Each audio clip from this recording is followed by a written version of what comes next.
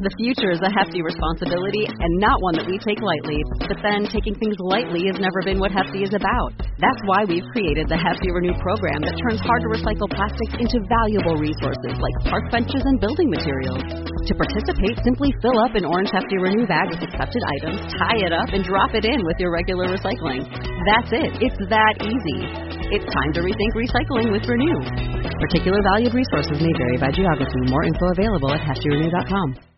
Hey everyone, it is Steven Schleicher, and a little bit of mea culpa here. There is a huge audio error in the first half of this show. Zach's track was not recorded the correct way, and so he's being picked up by my microphone, and so it doesn't sound great. But stick with it for a half hour.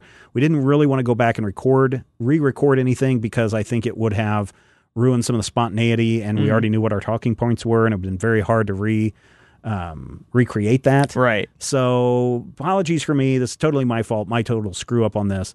But please stick around and enjoy our discussion of Captain America Civil War. Zach, spoiler alert on this? Oh, big spoilers. Big, large, giant spoilers. And that's about as good as Zach's going to sound for about the next 30 minutes.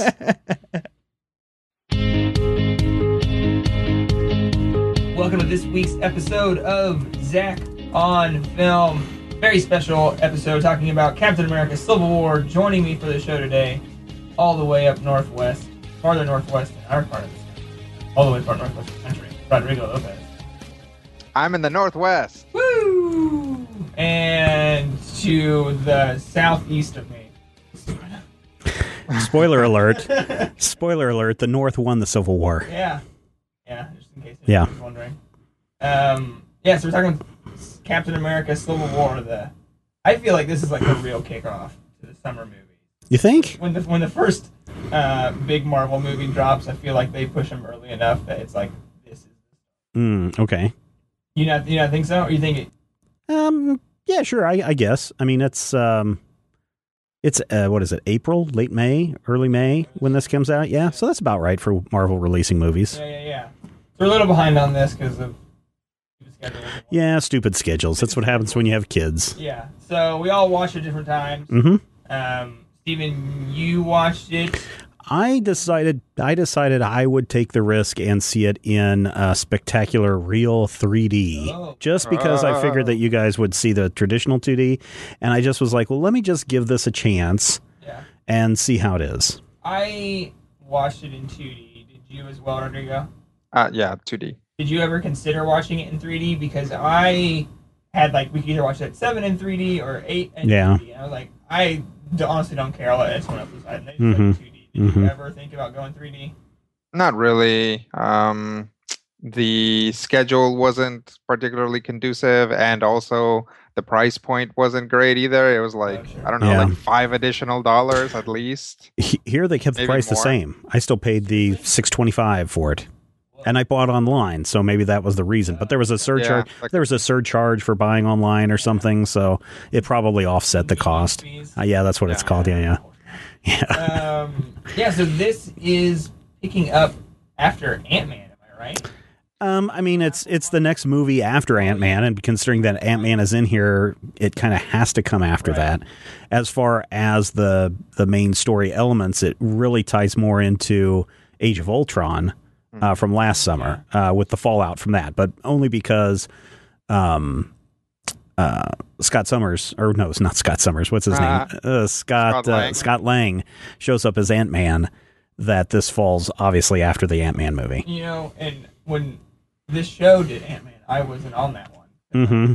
Yeah. And I still have not actually. What? Yeah. And I was telling my friend that I watched it with, he's going to bring it to me on Blu-ray this weekend because everyone. I mean, it's pretty good. I really enjoy it. I really enjoyed it was a lot of fun in this movie. Mm-hmm. So now I'm finally actually going to watch it. Yeah, it's good. It's a good movie. I really like it a lot. It's my top 5 Marvel Cinematic Universe movies. Ant-Man is my number 4. Oh wow! Yeah, I didn't realize it was that good. Yeah, it's really good. Oh, all right. So Civil War touted as the gods essentially of Iron Man and Captain America choosing sides and having a big throwdown in the alley. is a little bit more complicated than that, wasn't it, Rodrigo? Yeah. Interestingly, the movie kind of went with a like, are the Avengers going to tie themselves to the UN? I think basically. Yeah, basically, yeah. Or are they going to continue to operate as essentially free agents without any oversight? So that's kind of what the movie comes down to, as opposed to, you know, what the comics were going for, which is kind of that like superhero registration stuff. Mm-hmm. And it kind of seems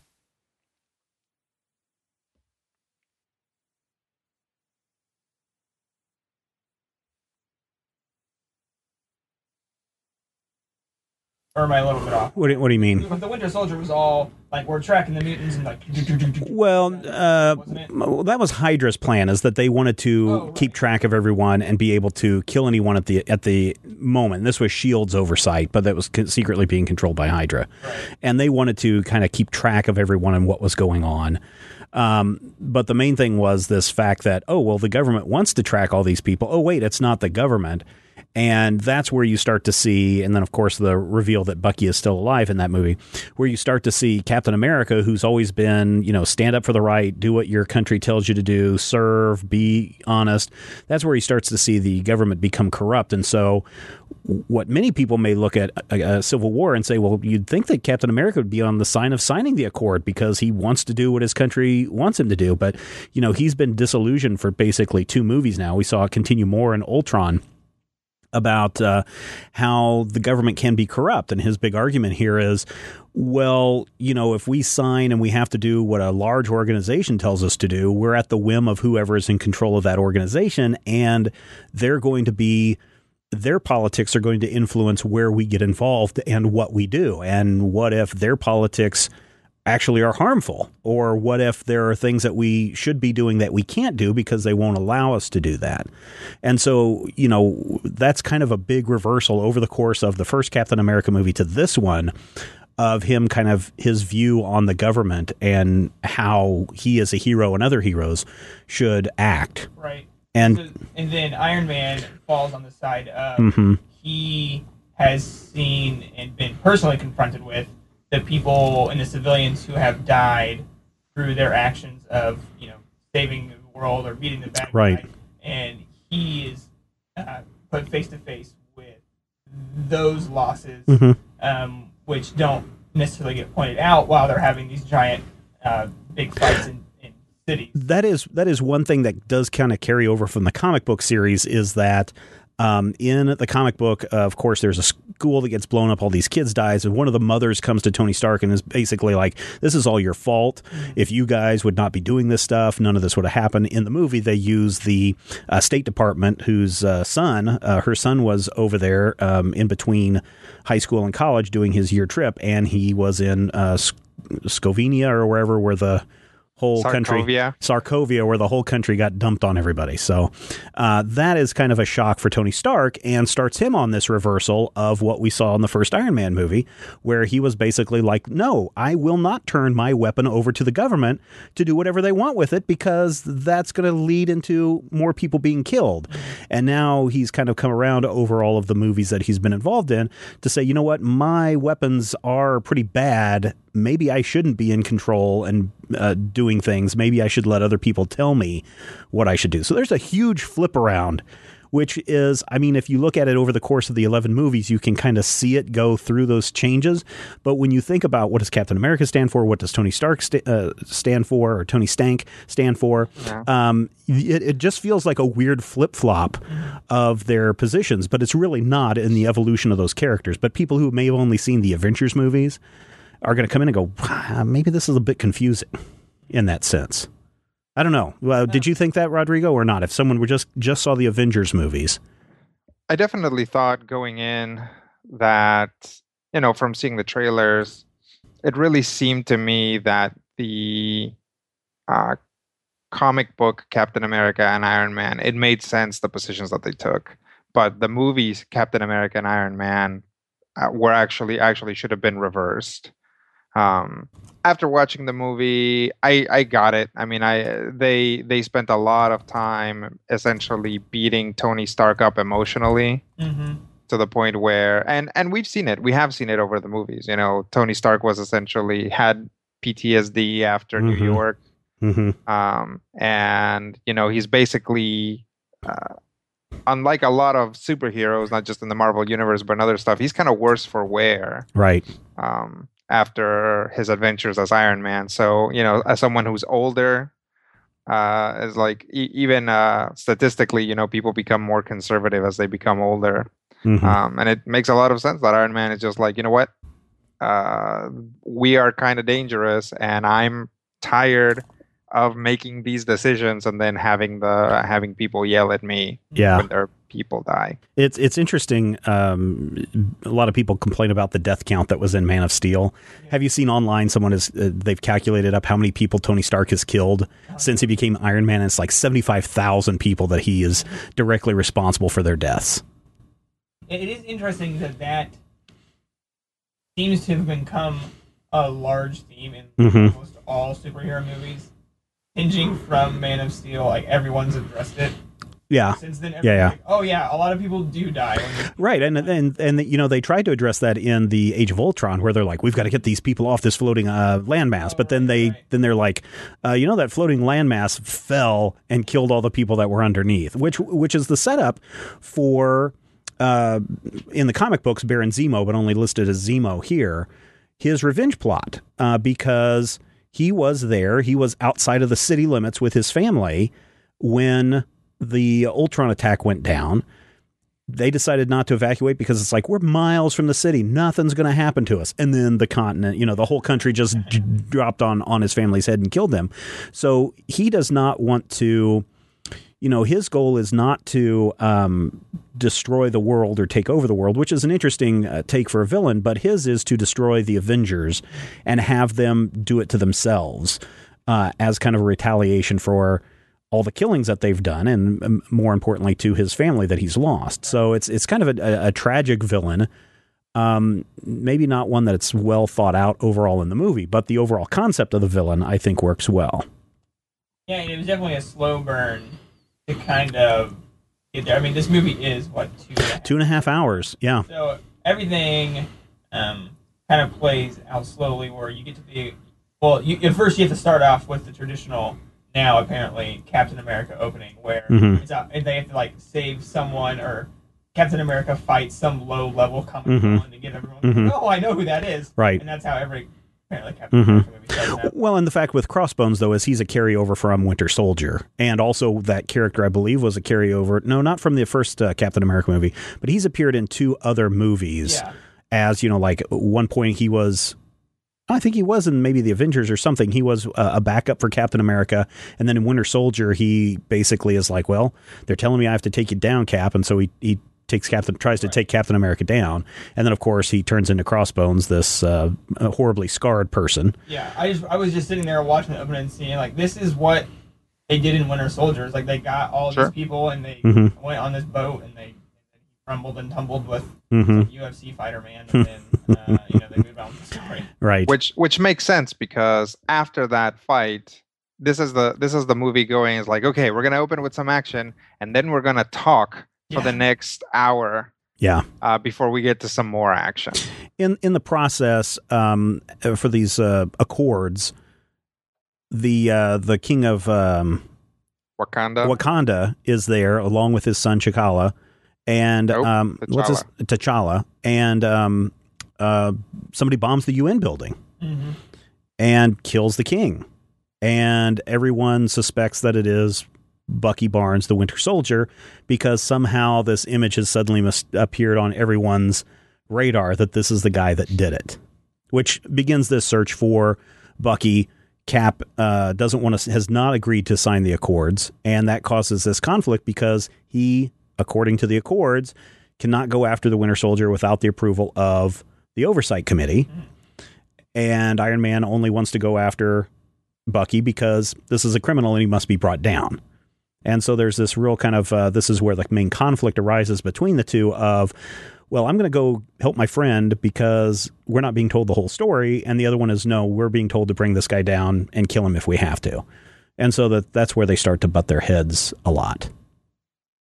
Yeah, and that's when the action can kind of pick up a little bit. Well, yeah, then we get on like chase scene.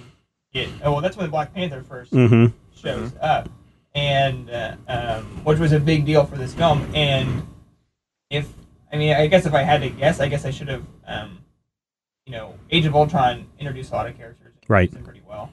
I guess I never really thought that Black Panther would be featured as much in this as he was, but he was pretty prevalent. Originally, before when they made the announcement that Black Panther was going to be a Marvel movie and appear in Civil War, they kind of made a big deal, and this was like 2 years ago, I want to say. They made a big deal that he was very central to this story, and he is. And the fact that he's avenging his father, he's trying to bring this guy down, he suddenly sees Steve Rogers and his compatriots suddenly as the enemy, and his story is also very interesting as well, because by the end, he's also made a flip-flop on his position. Initially, it is, I must kill the person that has killed my father. I must avenge. I must do this. Here's the person that's evil. And then by the end, after he finds out why Zemo has done everything, he basically is like, I'm not going to kill you, but I'm also not going to let you kill yourself. So there's an interesting theme kind of running, I think, through this movie about choice and how everybody has a choice to make. And some people's choices may be a reverse of what we normally think they may be, and some people may actually see a drastic change throughout the course of the movie, in the case of Black Panther, as to their position in this whole thing.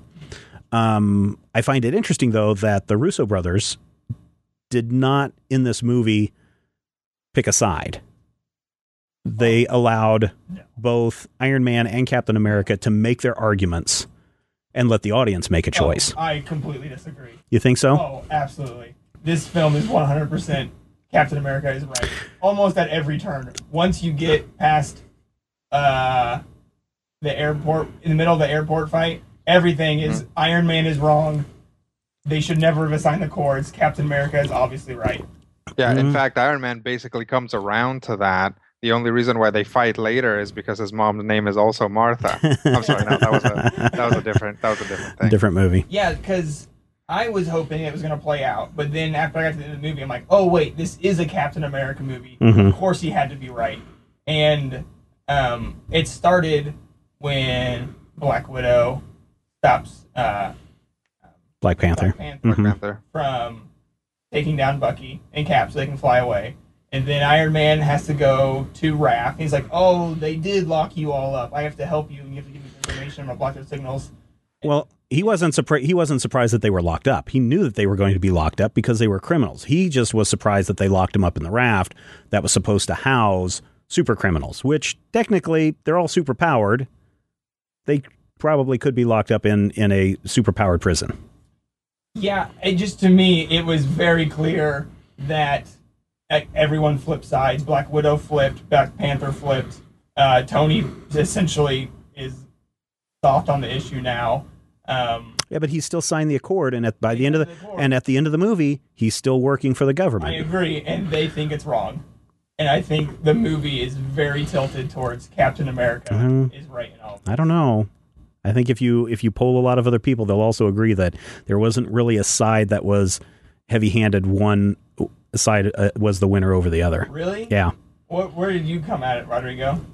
I agree with you, Zach. I think the movie basically says Tony Stark made this decision from an emotional place, and once you think about it, Captain America's right. But Captain America also made it from a very emotional place. He made all of his decisions from emotions. He made his decision to help Bucky from emotions, but he didn't make his decisions about the Accord from emotions. He did, because he went to Peggy Carter's funeral, where there was a very emotional speech by Sharon, Agent 13, who basically was feeding him, don't side in this Accord, Tony, because people will stand up for what's right, and don't stand up for bullies and all this stuff. So it was an emotional place where Steve Rogers was making his decision not to sign the Accords, and he made that decision in his mind after the speech was given at the funeral. There's basically, as far as I can remember, one person who at the end of the movie says, we actually did the right thing signing that Accord, and that was War Machine. Literally Oh, yeah. everybody else at some point goes, "Oh yeah, this wasn't a good idea." Tony Stark goes and apologizes to Falcon, and he's like, "Hey, so you guys were right about this." Um, Black Widow flips, and obviously every other character doesn't matter because they barely get any speaking lines, except for Black Panther, who also flips on it, even though he wasn't part of the Accord negotiations as such within the Avengers. Um, Vision is, kind of takes himself out of the game. Like everybody just kind of goes either really soft or completely flips on the Accord, basically saying Captain America. I mean, they never come out and say it. Yeah, out except loud. except at the end of the movie. At the end of the movie, we are at the Avengers compound with Tony Stark, with War Machine, and with Vision all sitting around there doing their thing. No, That's when Stan Lee shows up with a thing for Tony Stank, and when Tony is getting out of his car at the compound, there's a big Avengers logo on the building, and he gets out and he shakes his head. But that's not the actual end of the movie. The actual end of the movie is after all of that happens, Captain America goes and he rescues all his friends. And then Tony Stark puts the guy's like, "Hey, Tony, somebody broke into our super prison," and he puts the guy on hold. Yeah, I don't think Tony is. I think he's still working within the confines of what he agreed to, but he definitely thinks he made a wrong decision in doing it, and is now. Well, but he's bound by it. No, I'm not saying he's not bound by it. I'm saying that's different. He did the That's wrong different. thing. We're not saying that Iron Man backs out on it, although he does, because legally he does, because he goes and helps Captain America. But we're not saying that he's not going to work within the framework. We're saying that the movie really plays it like they were right, because by the end of the movie, all those cool guys that we think are cool are basically on the side of Captain America, even if they're still working within the framework of the Accord. Besides Warhammer. I think Warhammer is War Machine. Yeah, War Machine. Sorry. Still thinks, and he's the resounding voice of it's good. And I think he's probably trying to convince Tony that what they did was right. But because I was really hoping they were gonna play it as a real big tension of it, because I felt like after this movie ended and reflecting on like this. Ultron, Winter Soldier, even jumping into like Batman v Superman, there is like this weird anti-government vibe to all of these movies, where like the government is wrong and is playing you or is controlled by well, yeah, that's what at the end of Winter Soldier. That's right, but it seems like, and even in like Batman vs Superman, they're trying to do things weird. They're not the superheroes are against the government and all this stuff. And so I thought with this movie, they were really going to hold this tension of you are these really big, powerful beings. Yeah, it's yeah, why go ahead, I'm sorry. I was just going to say, why should they be unchecked? Yeah. There's a long, proud tradition, and it's interesting. It's interesting that it's brought us here, but there's a long, proud tradition of like basically the military and by extension the government being wrong about this stuff. And that comes from basically friendly alien movies where, the military guy is the guy who's like, we can weaponize this, or even either friendly alien movies where the military wants to kill the friendly alien, or dangerous alien movies where the military wants to weaponize it. Like those guys, and it's usually it's like the Secretary of Defense, right? Is basically the guy who's doing that no matter what. Yeah, too bad Gary Shandling passed, right? Sure. I mean, to me, a lot of the time that seems to be where it comes from, this idea that no matter what, the government is wrong about what's happening because they're the guys with all the resources, right? So it's a lot more intense to fight against the government than it is like at the beginning of that second Transformers movie where the Autobots are working with the government and they have all the guns and all the helicopters and all this other stuff. And it's like, well, what's the point? They're actually just harassing poor refugee Decepticons who may or may not be actually doing bad things. But I digress. What I'm getting at is, there's like long, proud tradition of basically the government is wrong. And weirdly, although I don't think that's the angle that they're going for, it does create this anti-government, anti-establishment kind of idea within these movies. Because there's no one within the governmental systems in this film that is like a good character. It's like, well, I guess maybe Agent 13, but she is essentially working against her own department. Right. And then, what's the guy on the raft? General Ross. Yeah. Well, he's always hated superheroes. I mean, he's hated because of the Hulk. He's always hated people that have these superpowers. In fact, if you watch was it the Hulk or Incredible Hulk movie? I forget which one, where they actually tried to use the super soldier serum to weaponize it, and that's why we ended up with what's his name? What was the big monster villain's name in the Hulk movie? Abomination. Yeah. That's why we had Abomination in that, because he was all dead set on weaponizing it. And same actor?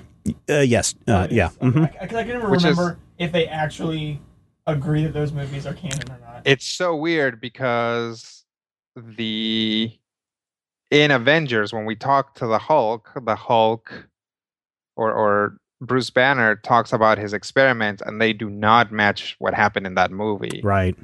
So it is. But weird. At the end of, was it the end of the Hulk movie that had the end scene where General Ross approaches Tony Stark, or Tony Stark comes into the bar and they have that conversation. He's like, I want to go ahead and join your Avengers program. And he's like, nope, you turned it down the first time, Stark.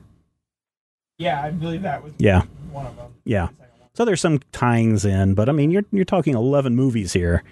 Sure. There's going to be some things that we have to retcon or tweak or change or just kind of brush off, which is what this movie does a lot.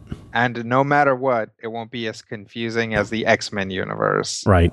Right. Movies. So the Black Panther wasn't the only new character introduced to the Marvel Cinematic Universe, because Peter Parker Spider-Man makes his Marvel debut. Yeah, I thought he was really good. I mean, he was... Spider-Man and Ant-Man are the two highlights in this movie, as far as I'm concerned. Oh, really? Yeah. Yeah, I really enjoyed the Spider-Man character. I was talking after the film, and I thought, like, we first got the Tobey Maguire Spider-Man, which was nice. And then I felt like they upped the humor with the Andrew Garfield, kind of quick-witted Spider-Man. But this felt like they even turned it up way more from Garfield. Yeah, super chatty. Yeah. Yeah. And I think they justified it enough, because here's this nervous kid who's trying to make a big impression, and so he's just running at the mouth, which I thought was really good. But the thing that I like about what they showed here in Spider-Man is he doesn't live in a house, right? I mean, in the first Tobey Maguire movie, he lives in a house. In the second, Andrew Garfield, he lives in a house. This one, he lives in a tiny apartment with his aunt, and his bedroom is literally 2 feet longer than his bed. Yeah. And I found that wonderful for that. But it also brought up a lot of questions too. Yeah. He's actually the first Spider-Man actor that I've seen that actually sounds like he's from Queens. Yeah, and that was intentional. They intentionally tried to give him that Queens accent. Yes, they got around an origin story, like they did it in like 4 minutes through these little tiny quips of him talking with Tony Stark, and Stark pretty much just interrupting all the time, and you kind of get like, oh, there was an accident, I was bitten, I have these things, and did he actually say, I don't think he ever said Ben died, but he kept alluding to, like, if you have these powers and you don't use them, then things happen. Yeah, then you're at fault. He doesn't. Right. He never says with great power comes great responsibility. And I'm gonna guess that was probably some kind of point of contention at some point. Yeah. In the sharing of this, because Sony wants their movie to have that line in it, and these other things. So I it'll be interesting to see how this next Spider-Man movie comes out. Hopefully it's not another origin story, because I don't think they need it. Is the next Spider-Man Homecoming is the next movie. with this actor? With this actor. Yep. Okay. Yeah. Yeah. And apparently Tony Stark will be also in the movie. Oh, really? Yeah. Oh, wow. Yeah. Crossing companies here. Well, part of the sharing. Yeah. Let's make Spider-Man shared universe, so it's going to have to happen. This is also, I believe, the first Spider-Man out of those three that is using web shooters instead of. No, Garfield had. Spider-Man Oh, he did? had web Yeah. shooters, yep. Yeah, because he ordered them in and Oh, right. used canisters. Yeah, he had that polymer that like his dad made. Mm-hmm. Mm-hmm. Okay, yeah, now I remember that. Rodrigo, so did you like the Spider-Man usage in this film? Yeah, there were things about it that felt really tacked on. But I really liked the actor's performance. I thought he was a great Spider-Man, and the quips were good, and the action stuff was good. I guess it's absolutely necessary that the character is like CG 100% of the time because of the eyes. Mm-hmm. Oh, yeah. But I found that a little jarring, because more so than, say, an Ant-Man, where like he's wearing armor, and War Machine and Iron Man, when they're CG, it's not as big of a deal. But a human in a skin-tight outfit looks a lot. To me, it was a lot more obvious when he wasn't CG. And there's this scene when he like goes to stand up and he's like, "Nope, I'm done," and he puts his mask on. You can tell his body is CG, and it's kind of like weird and jarring. But that said, I did enjoy it. There was some other weird CG. I don't know if it popped out for you guys. Is at the end when the three of them are fighting, Winter Soldier, Cap, and Iron Man are fighting, and they're punching each other, and Tony's down on his knees, and they're flinging the shield back and forth and hitting him over. That was like some of the worst CG, worse than the opening fight from Age of Ultron that we complained about. Oh, God. It was just like, and at first I thought, well, maybe it's just the fact that I'm wearing these 3D glasses and they've rotoscoped it really bad, but it looks horrible. And it looked like total fakey CG stuff. You know what was truly awful in this movie is the shaky cam at the beginning. There's a scene where Black Widow beats up some guys, and I contend it might be that the frame rate was weird, but I contend that was digital shaky cam. Like they shot it steady, and then they added shaky cam in post because it just looks awful. They may have. I don't know so much about that, but I can tell you that on the 3D side, when I was watching it and that was the first thing that we're seeing in this movie, I was like, I'm not sure I'm going to be able to make it through because I couldn't tell what was going on, because in an interlaced video, how sometimes you see the scan lines, the interlaced lines splitting across. That's how it felt when I was watching that fight scene, where it was just like splitting in half. And I was like, this looks really bad for 3D. And that's the reason I wanted to see this, to see an improvement over the years. But this is awful. And I was like, well, maybe if they up the frame rate to like 48 frames per second, like with what they were doing with The Hobbit, that maybe that would help solve that problem. But, this was not shot in 3D, unlike The Hobbit. This is all post 3D. And so it was just really bad. But then after that, it really settled down. One of the worst things I thought with the 3D was in that opening scene as well, where Captain gets like blown through a window or something and falls down between things, and his body ragdoll. Just went ragdoll like crazy. I think it happened a couple times. In this film, and there was one time like a door got blown off or something, or it was when he Crossbones like punched through a door. Right. God, that was not even close. In that scene. Yeah. Well, I was like, once again, some of the smaller stuff they do in these big budget movies like ruin the taste of all the special effects, because I felt like the Giant Man effects were really well done, and for seeing the first Ant-Man effects, because I'm in the film, that I thought those were really cool, and watching him like boom and fly through all of Iron Man's armor and everything, that was really fun. Yeah, so I was really impressed with that airport scene in general. I thought that was a really well set up scene, because at that point you've got the sides, and they literally just take sides on this airport, right? And so they've lined up, and then they just like, for some reason, slowly walk at each other. It's like all of them can run incredibly fast. They could just start out, but like, no, what slow jog? It's like they slow clapped to start into this battle. This whole movie is built around that sequence. Yeah. Oh, yeah. And that's their big payoff bit that they're hoping for. And so all the work and all the effort, you can tell, went into that. From the choreography to the stunts to the aerials to the special effects. Everything was specifically designed around that piece.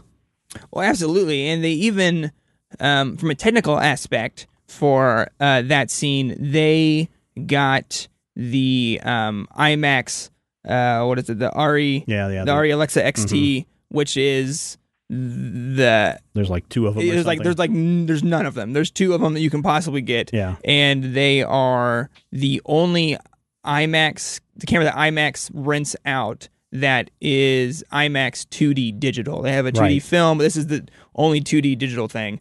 And so they shot that entire scene with that. They hooked it up to a drone. They were running it on shoulder rigs and Steadicams. They run it through a bungee line through the scene. They were working this thing like crazy. And as I read that, which they announced that back over a year ago, back in 2015, I thought back on that scene, and the director of photography, Trent Oplock, said that since they were using this, it's a 6K, image that they're doing. They didn't go any close-ups. They're doing all these medium wides. And I started thinking back on that scene as they were setting it up. And I remember that when they started doing those of like Captain and Iron Man and Black Widow specifically, I remember like they were so sharp, and that stuff was just like this milky background on it. Like it was super crisp. Right. And then like that would have been an incredible scene to watch in IMAX. I think so. It's the highlight. And here's the thing where I start to have problems with this movie. The best part of the movie was that fight scene, and more specifically, the fight scene with Ant-Man and Spider-Man. Oh, you think so? Yeah. That was your big one of those two? It's like, of that, they were the highlights of that fight scene and of the movie. What is there a specific fight inside the airport scene that you liked, Rodrigo? I really like the Spider-Man versus Falcon and Winter Soldier. I thought, that was really cute. Oh, yeah. Because, Spider-Man's like, oh, awesome, a robot arm, while simultaneously being able to, like, fight the robot arm. Yeah, he's just holding it. Yeah. He's just holding it with one hand, is like nonchalant. Cool, robot arm. Yep, and then I think it kind of ends up as a draw. Like they end up kind of like blasting him out of the airport. Right. And, but they just kind of like flop over in the process. And it ends with a cute scene or a little exchange between Bucky and Falcon, who are like Cap's old girlfriend and Cap's new girlfriend. Oh, yeah. What else? Oh, wait, you're talking about the Ant-Man, Spider-Man stuff when Spider-Man... He's talking about like, hey, you guys have seen that really old movie, Empire Strikes Back, which was amazing because when Ant-Man goes all giant man, I thought, oh, well, you just got to take him out like an AT-AT. Yeah. Because that's the only way you're going to pull this off. Yeah. Did you guys catch the little like Imperial leitmotif in the music there? Oh, no. Yeah, if you go back and watch it, there's like a distinct moment, I think, when it mimics the Imperial March. Very nice. Speaking of that scene and the rest of the fight choreography, I thought from like the blocking of the fight scenes was just incredible, that they really understand how to use each character's powers in a really interesting way. Right. Yep. And even if it's just hand to hand, they have like Black Widow tumbling through people's like just face holes and just smacking them like crazy. Or everyone just gets to use what is completely unique to them in such interesting ways throughout the film. And I thought, especially came up on that airport scene. It's like, you know how you can't like bring Hulk into these movies because Hulk just destroys everything. Right. I was like, they have to take Scarlet Witch out of these films because she is just so incredibly powerful that I don't know how anyone could ever stop her at this point. that might not be that difficult because this whole time for this movie and actually kind of for the last movie that she was in where she was an integral part, I always kind of get this feeling that whoever's writing this movie doesn't actually want to write the Scarlet Witch. They're just kind of like there. Yeah. And she does important things in the movie. But then after that airport scene, she really just gets brushed she's gone. aside. Yeah, she's gone. Oh, I was just gonna say the choreography, and we're talking about the shaky cam stuff. Rob didn't get to be on this episode because Right. generally we would have recorded on that Thursday, Right. and Rob would have been here. And so I wanted to put in what I know Rob's complaint with this movie would have been, Okay. and it absolutely would have been how much the camera was moving around, because he always mentions that in every movie we talk about, and how much it was going on. Doesn't he get car sick? Do you know Rob or Rodrigo? Yeah, Rob does have some things that make him sick in movies. Okay. If you guys have you guys ever seen Chowder? Yes. The Yes. TV show. I hate it. He hates that because the characters are kind of like their clothes are kind of like this like pattern construction paper, and when they move, the pattern doesn't move along with them. It's Yeah. like It's like a this cutout. plane. Yeah. It's like this plane that exists like behind them. So yeah, that makes him super sick. Mhm. Yeah, I can see why that would be problematic when you have all this motion and movement going on in a movie like this. Mhm. Yeah. So we know where the Marvel Cinematic Universe is going towards, because like, what was it, 2 years, summers ago, they plotted out until I think 2030 for some Right. reason. And so of far all the these only films. movie so far that has been dropped from that schedule is the Inhumans movie. Yeah, Oh, which okay. is Everything- interesting. Everything else is still on target. And how do you feel like this movie set up for the Infinity Wars? Because I believe that would be the next movie where all the pals are part back. 1 and part 2. Yeah. Yeah. Because to me, when we get to the end of this film, it feels like, knowing we are going towards Infinity Wars, that the perceived split between Captain and Iron Man has to go away, like within the next film, right? Well, and the reason why they ended up being on opposite sides in the end of the movie is because Cap knew that Bucky had killed Tony's parents and didn't tell him. And so he let all that rage out upon Cap and Bucky in the process. But at the end, in that letter that and the phone that he had given Tony, he said, look, I'm sorry about this. Right. I know we're on different sides. I should have told you earlier. This is all my fault. I'm sorry. But if you ever need me, just call and I will be there. Which was a very tender moment between two long lost friends. Right. Yeah. So in a sense, when it comes time to, and hopefully, this Captain America Civil War really should have just been called Avengers Civil War. Yeah. Yeah. And I'm afraid that because now Cap and Bucky and presumably some of the others who have been broken out of the wrath. Definitely the others. I mean, it's strongly implied that they're all going to go hang out together now. Yeah, so if they're all hanging out in Wakanda, I have a feeling that Black Panther is going to be Avengers, Black Panther. Avengers Wakanda. Oh, you think so? Yeah, that's the feeling I get. Now, Yeah. Black Widow's on the lam. She's just on her own. There's nothing that says she's in Wakanda, but certainly Scarlet Witch and Ant-Man and Falcon should all be in Wakanda. Mm-hmm. So, well, that would be interesting. Have they said that the Black Panther movie will be forward moving, or will it be they haven't said, kind of origin but thing? really, we kind of got Black Panther's origin in this movie. His father died. He was I guess Black Panther was Black Panther. Yeah. And I guess it's in the comics where the king is Black Panther. Right. In this movie, he just happens to be the king and Black Panther. Right. And he mentions that, what is it? That the Black Panther is something that's passed down. Is that how it works? Yeah, from warrior to warrior. Okay. And in the comics, it's from king to king. Oh, okay. Yes, that'll be interesting. That movie just announced that the director of Creed will be doing a Black cool. Panther movie, and that was. Did you ever see Creed? No, I never did actually not. I want to seen see it, but everyone said it was really good. Yeah. So that's good for that film. But then we still have the likes of Doctor Strange, which is coming out in the fall. I'm looking forward to that. And then the Guardians of the Galaxy is still coming up, and they're shooting right now. Have they said they are going to be Infinity Warring it up? Or They have not said that yet. But you would assume. One would assume, Yeah. since it's going to be galactic think at some point, so. they'll have to be involved.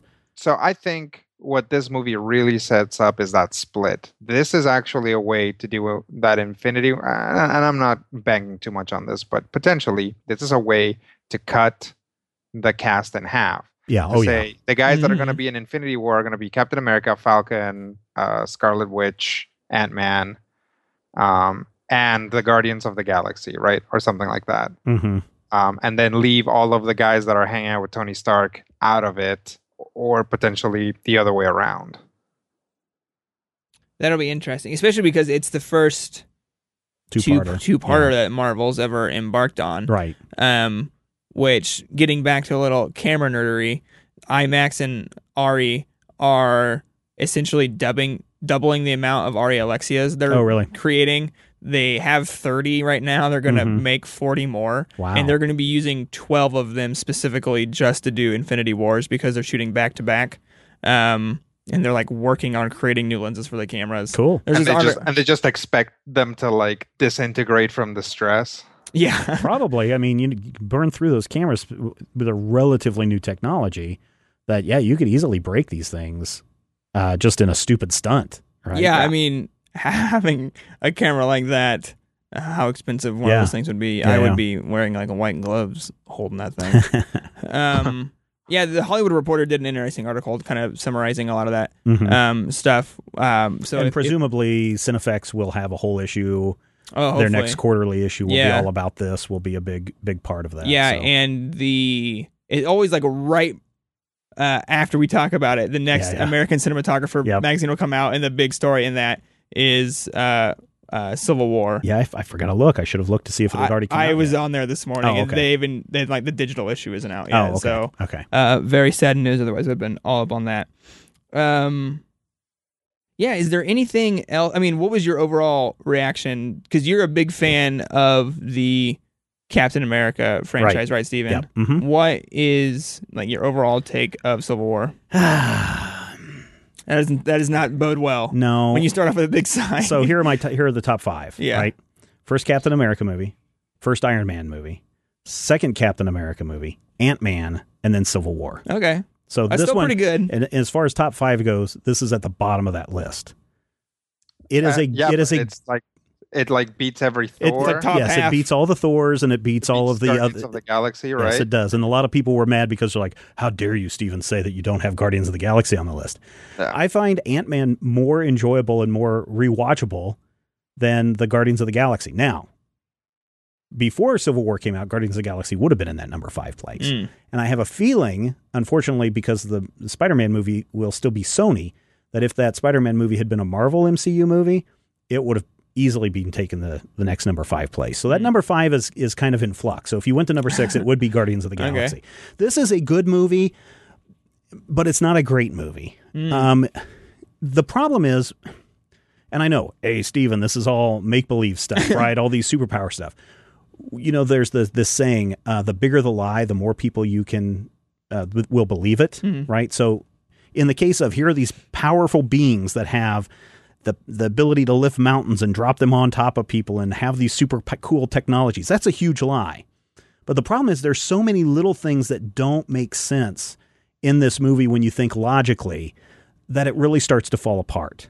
For example, Baron Zemo somehow dragged a giant EMP device up to his room and then drug it back down and boxed it up and then shipped it off so that it could blow up this power station. Sure. Okay, that makes no sense.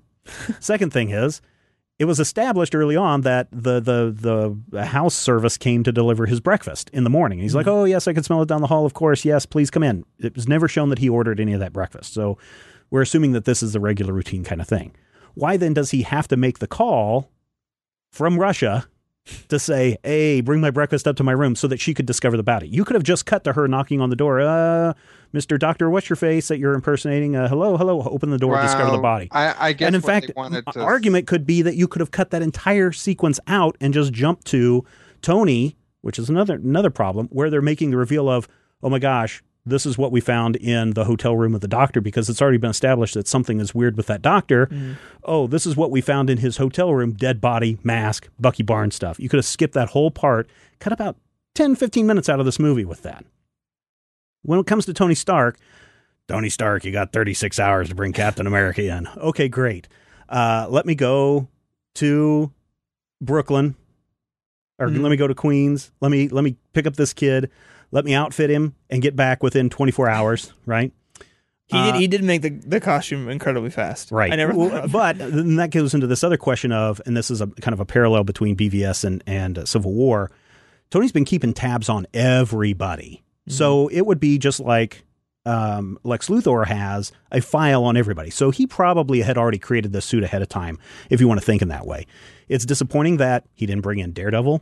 He didn't bring in Iron Fist into this, which would have been, I know why they brought Spider-Man in, because they had to, but it could have been a nice bridge to bring in the television side of the universe into this and really kind of tie it together. But then you're in Germany. There's so many problems. You're in Germany.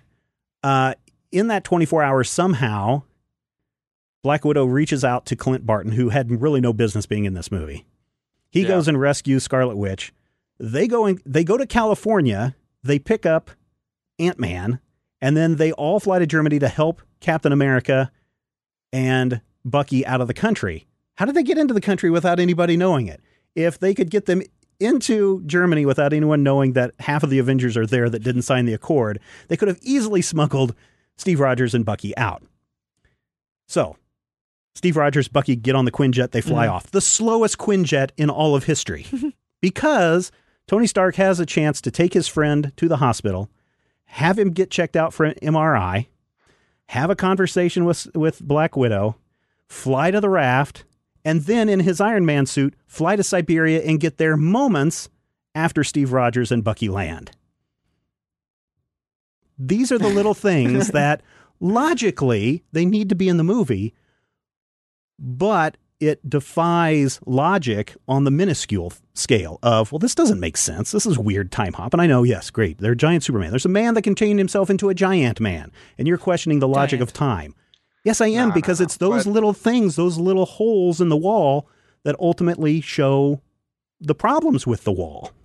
And so overall, Civil War was a good movie, not a great movie. Rodrigo, where are you at with Civil War? I feel that Civil War is the Avengers movie that Age of Ultron wanted to be. Yeah. Yes. Yeah. And that's really where it is. To say that I enjoyed it more than Batman versus Superman is pointless to say. There's no contest or comparison, because if you think of the worst Marvel movie, which may have been Age of Ultron, it was still more entertaining than Batman versus Superman.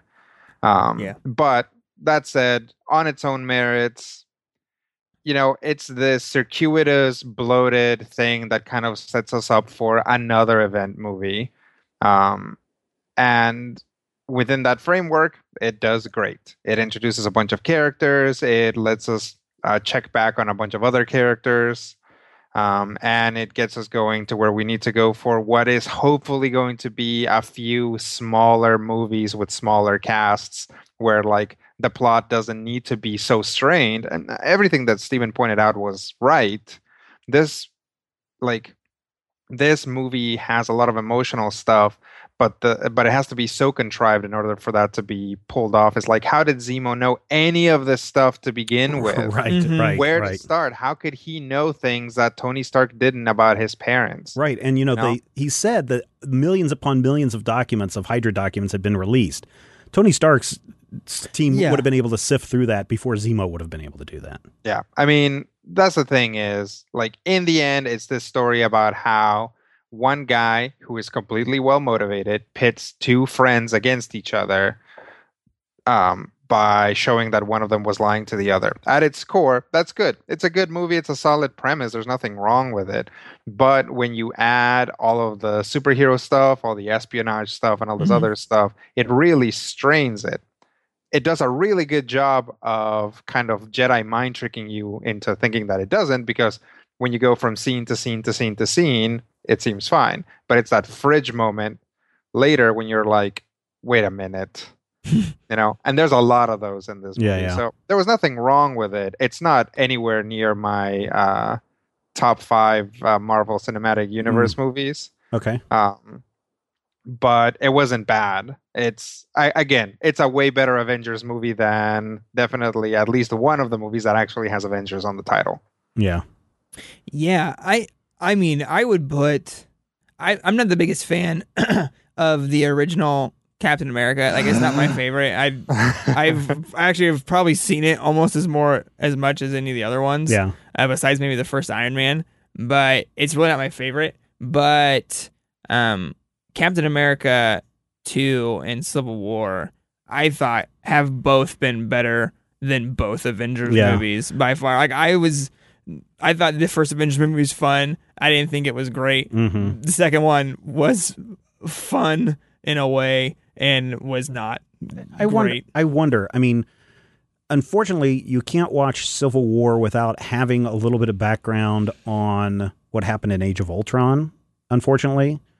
My girlfriend did, and she didn't seem bothered. Like, she didn't see Age of Ultron, and she didn't seem bothered by it. Okay. The only thing, she was like, hey, that weird orange robot is voiced by the same guy who was Jarvis. And I'm like, that literally is Jarvis. And she's like, really? What movie did that happen on?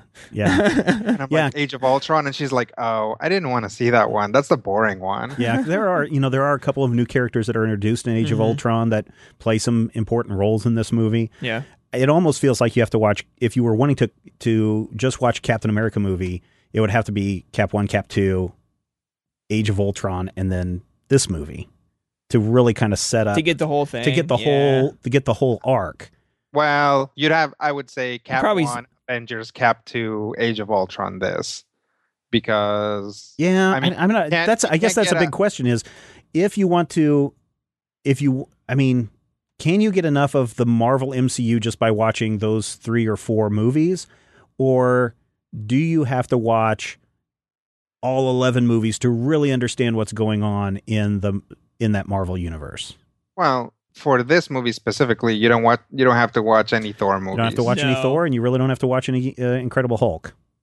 Right. Which, that's up in the air anyway, because the Hulk only ever shows up. And you could probably get away with, as Zach said, you don't have to watch Ant-Man. Yeah. No. But I think you have to watch Age of Ultron. Do you have to watch any of the Iron Man movies, though? I think you have to. Well, I mean, you probably have to watch the first one at least. If you watch the Avengers, if you have to watch Iron Man. You don't have to watch. And that's why I was saying, like, you should watch. Like, again, if you're trying to. What is the minimum amount of movies that I have to watch to get everything to get the most out of Civil War? I would say it's definitely both Captain America's, Avengers, and Age of Ultron. Because the Avengers is going to give you that framework for who everybody else is. Yeah. Yeah. Because really, Thor gets pretty played out in Avengers. His whole thing is explained. Yeah. Black Widow and Hawkeye are both introduced in the Avengers movie. Mm-hmm. Well, I mean, Iron Man 2. Yeah, Iron Man 2. But, for Black Widow. Yeah. But really, not so much. No. But that's if you want to take Captain America's side. What if you just want to watch the Iron Man? What if you just want to watch the stuff that encompasses Iron Man? 1, 2, 3 of Iron Man. Avengers. No, I just think if you could just watch 3.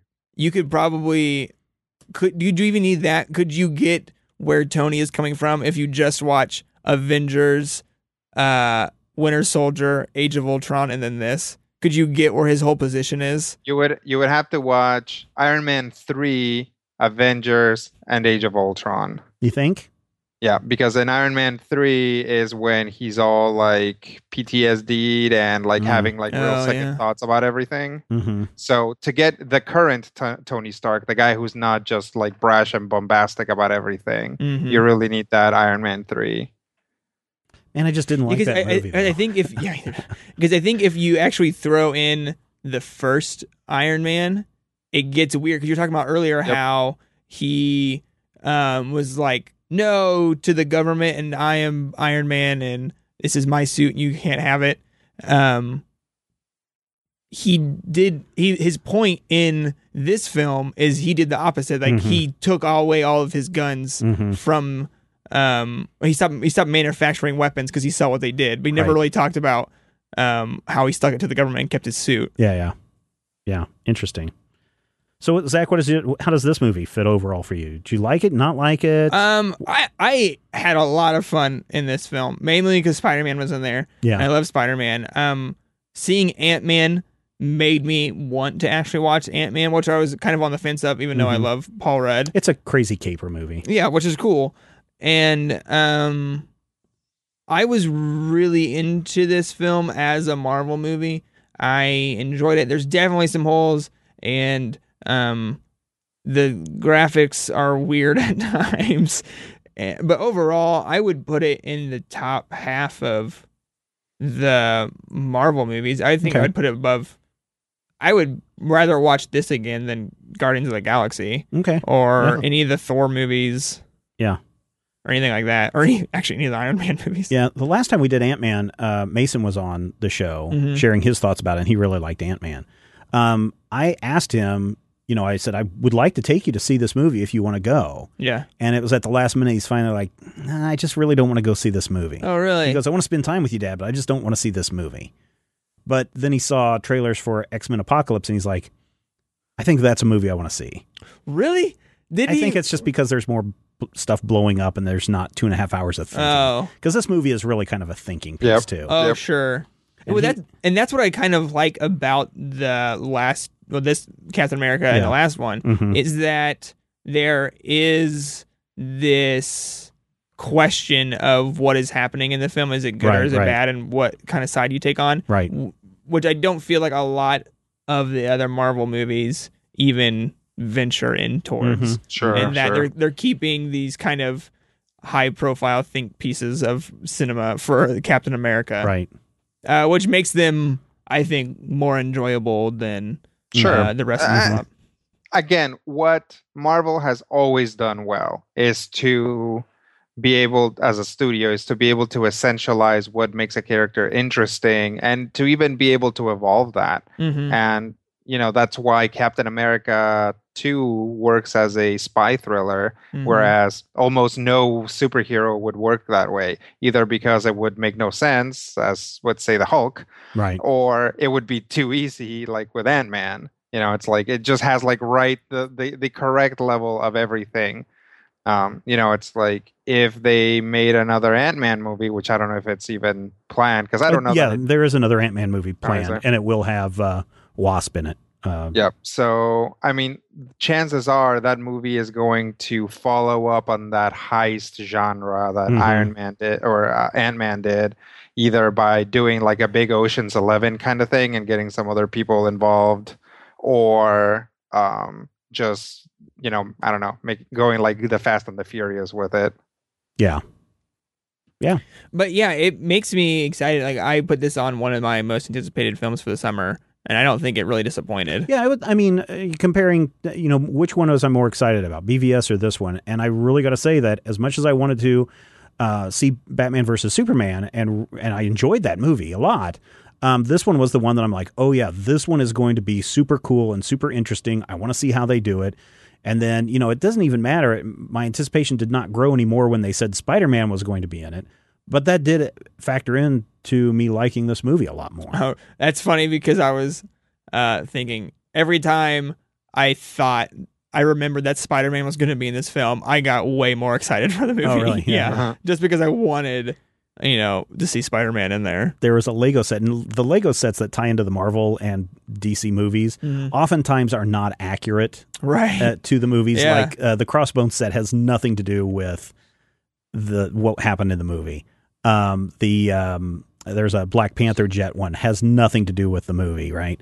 But the big set that everybody was talking about was the one that had the giant Ant-Man, the giant Ant-Man figure in. We reviewed that over at the YouTube channel Major Spoilers Video.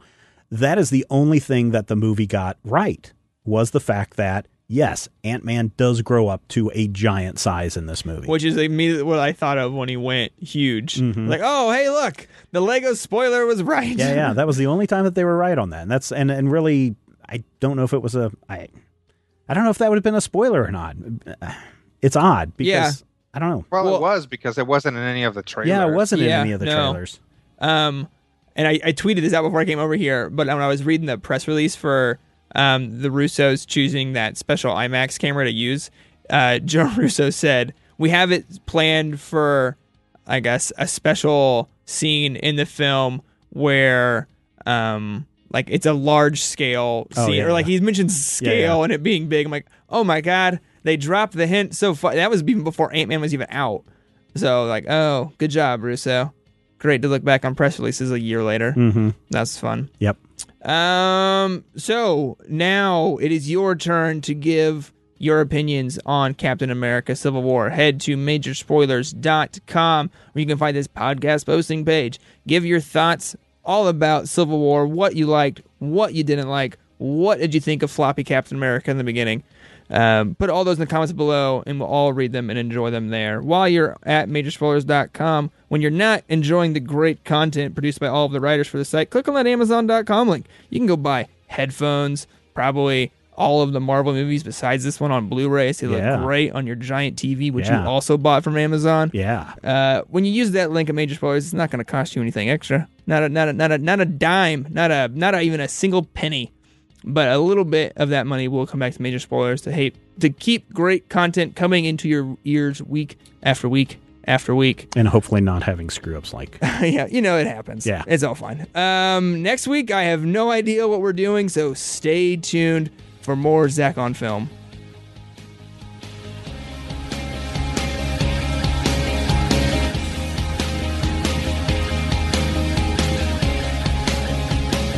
This podcast is copyright 2016 by Major Spoilers Entertainment, LLC.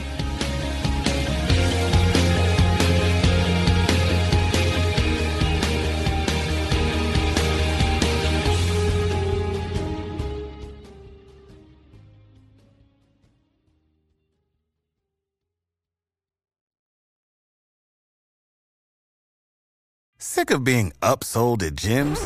My guy, you're currently a base member? For $90 more, I can upgrade you to our Shred membership. For $130 more, you'll be a Swole member. And for just $300 more, you'll reach Sweat Platinum. At Planet Fitness, you'll get energy without the upsell. Never pushy, always free fitness training and equipment for every workout. It's fitness that fits your budget.